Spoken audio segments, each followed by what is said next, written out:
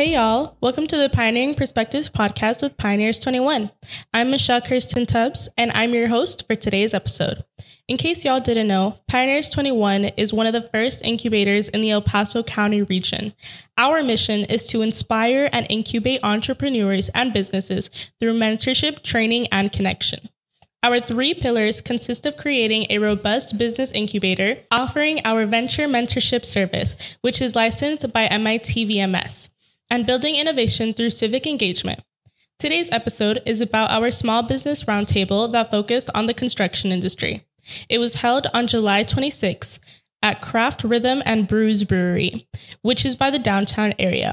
I am here with our amazing executive director, Laura Butler, and our wonderful program coordinator, Marisol Chavez.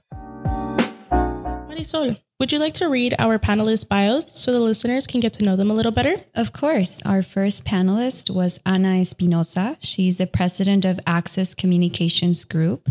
She proudly graduated from Universidad Autónoma de Chihuahua with a computer engineering degree. She has experience in management, operations, procurement, and customer service, and 16 years of experience in the manufacturing industry.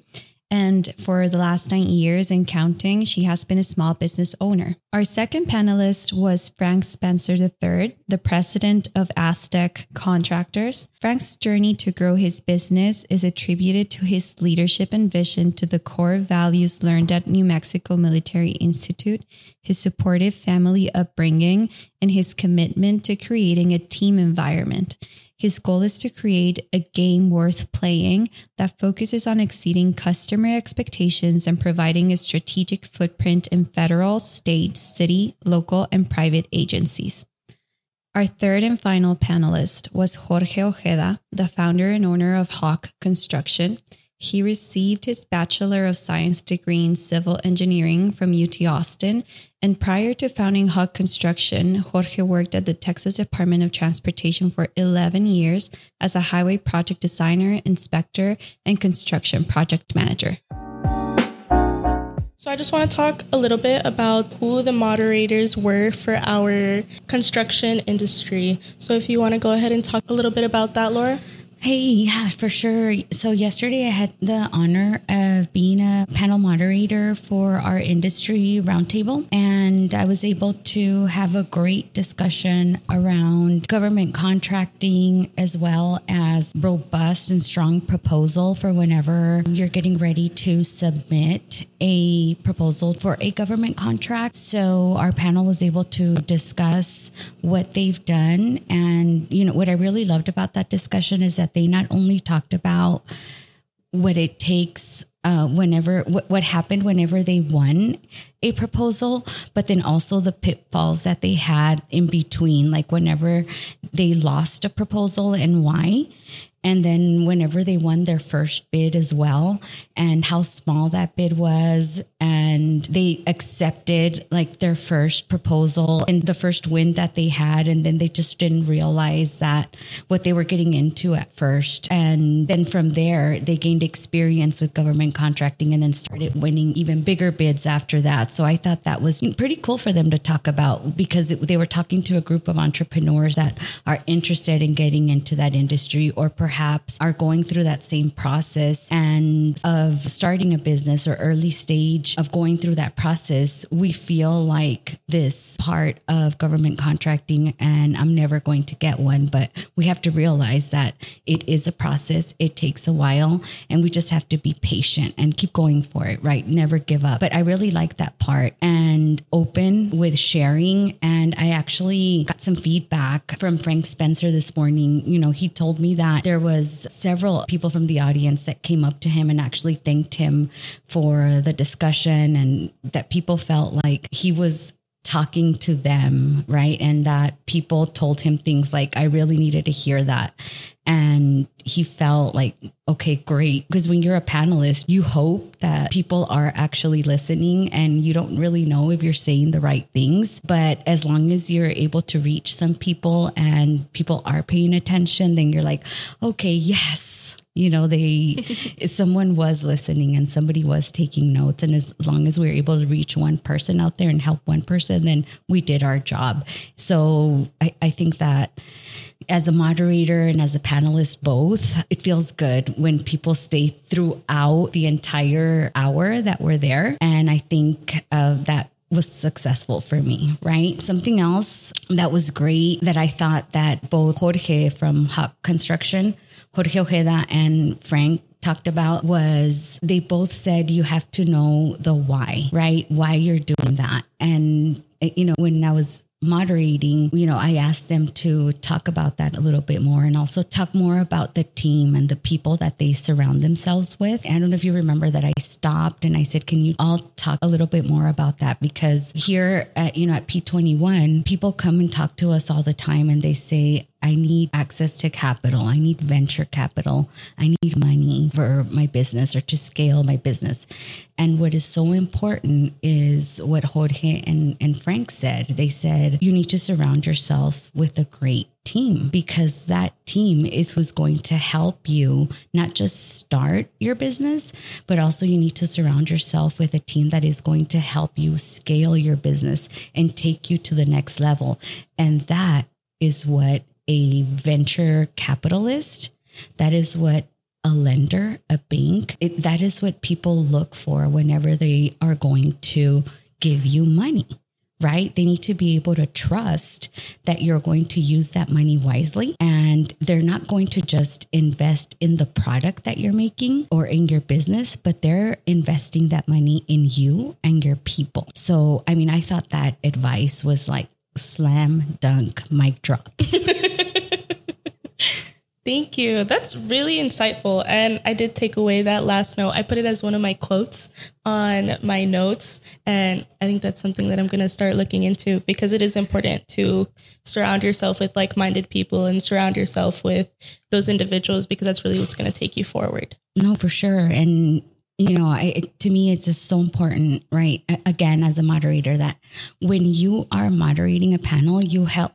Yes, we have a list of questions, but you also have to allow the panel to have a discussion amongst themselves because that is what makes the event more robust. Allow them to have that discussion because then other ideas come out of that and also allow enough time for audience questions, right? Because there could be someone in the audience that has the same question that other people in the audience may want to ask.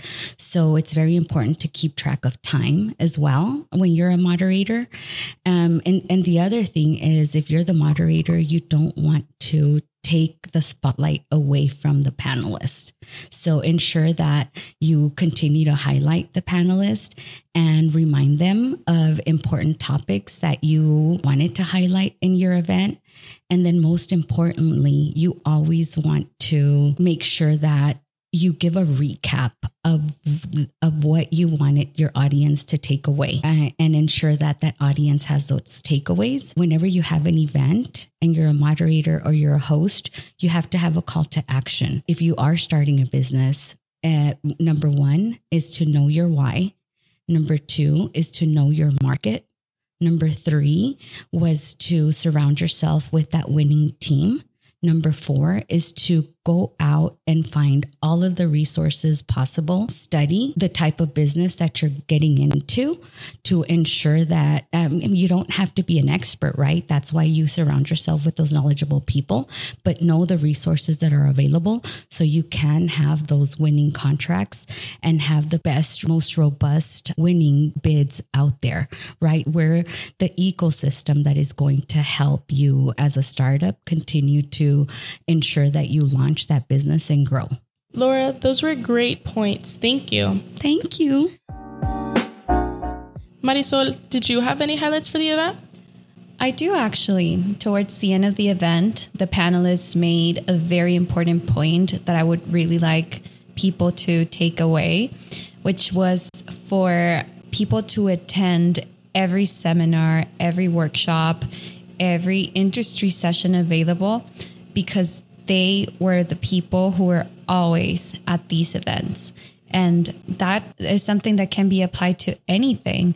There was a quote that I believe Jorge Ojeda was the one who said it, which was, when you're starting, you want people to recognize you as the person who is always there. So when you start attending all of the workshops available, all of the seminars, people are going to get to know you just because you're there. And that makes a great first impression and is something that is going to help you as a small business owner who is just starting. But I also think one of the highlights for the event was the research that you did, Michelle. So why don't you talk about that? Yes, thank you. The research that I conducted was for the construction industry. So I created a one-pager that provided locations and websites necessary to obtain licenses and permits, as well as recommended methods to maintain cash flow from 2 of Pioneers 21's VMS qualified mentors. As I do want to commend entrepreneurs for starting their business in construction, I also want to highlight the importance of being sustainable during construction. So as of August 2022, the buildings and construction sector's total emissions account for 34% of U.S. greenhouse gas emissions, primarily carbon dioxide, which is 79% of greenhouse gas emissions. The clean energy innovation in the sector is underfunded, leading to the sector underperforming in emission reductions. We are not on track with the federal sustainability plan to reduce greenhouse gas emissions by 52% by 2030. This is why we must act now. I ended up coming up with recommended strategies to lower carbon dioxide emissions. This being regarding sustainable materials, waste management, transportation. So as using the 3 R's, which is reduce, reuse, and recycle, researching materials with low carbon footprint as, for instance, low carbon cement, which is actually less energy intensive to produce, or with transportation. During material procurement, it's important to source materials locally to reduce the distance traveled, or condensing deliveries from same suppliers to reduce the numbers of journeys. So that's a little bit on the research that I conducted for the construction industry. We are having one final event for the industry sessions coming up in August, and we'll be sure to bring new speakers for you guys and great research provided as well. And don't forget to follow us on all of our social media platforms, whether that be LinkedIn, Twitter, Facebook, Instagram, or subscribing to our MailChimp to be notified whenever we are going to have that industry session coming up. We have come to an end of an episode, and we are Pioneers 21, and as a team, we inspire and incubate entrepreneurs and businesses through mentorship, training, and connection. This is the Pioneering Perspectives podcast. Thank you for listening, and have a beautiful day.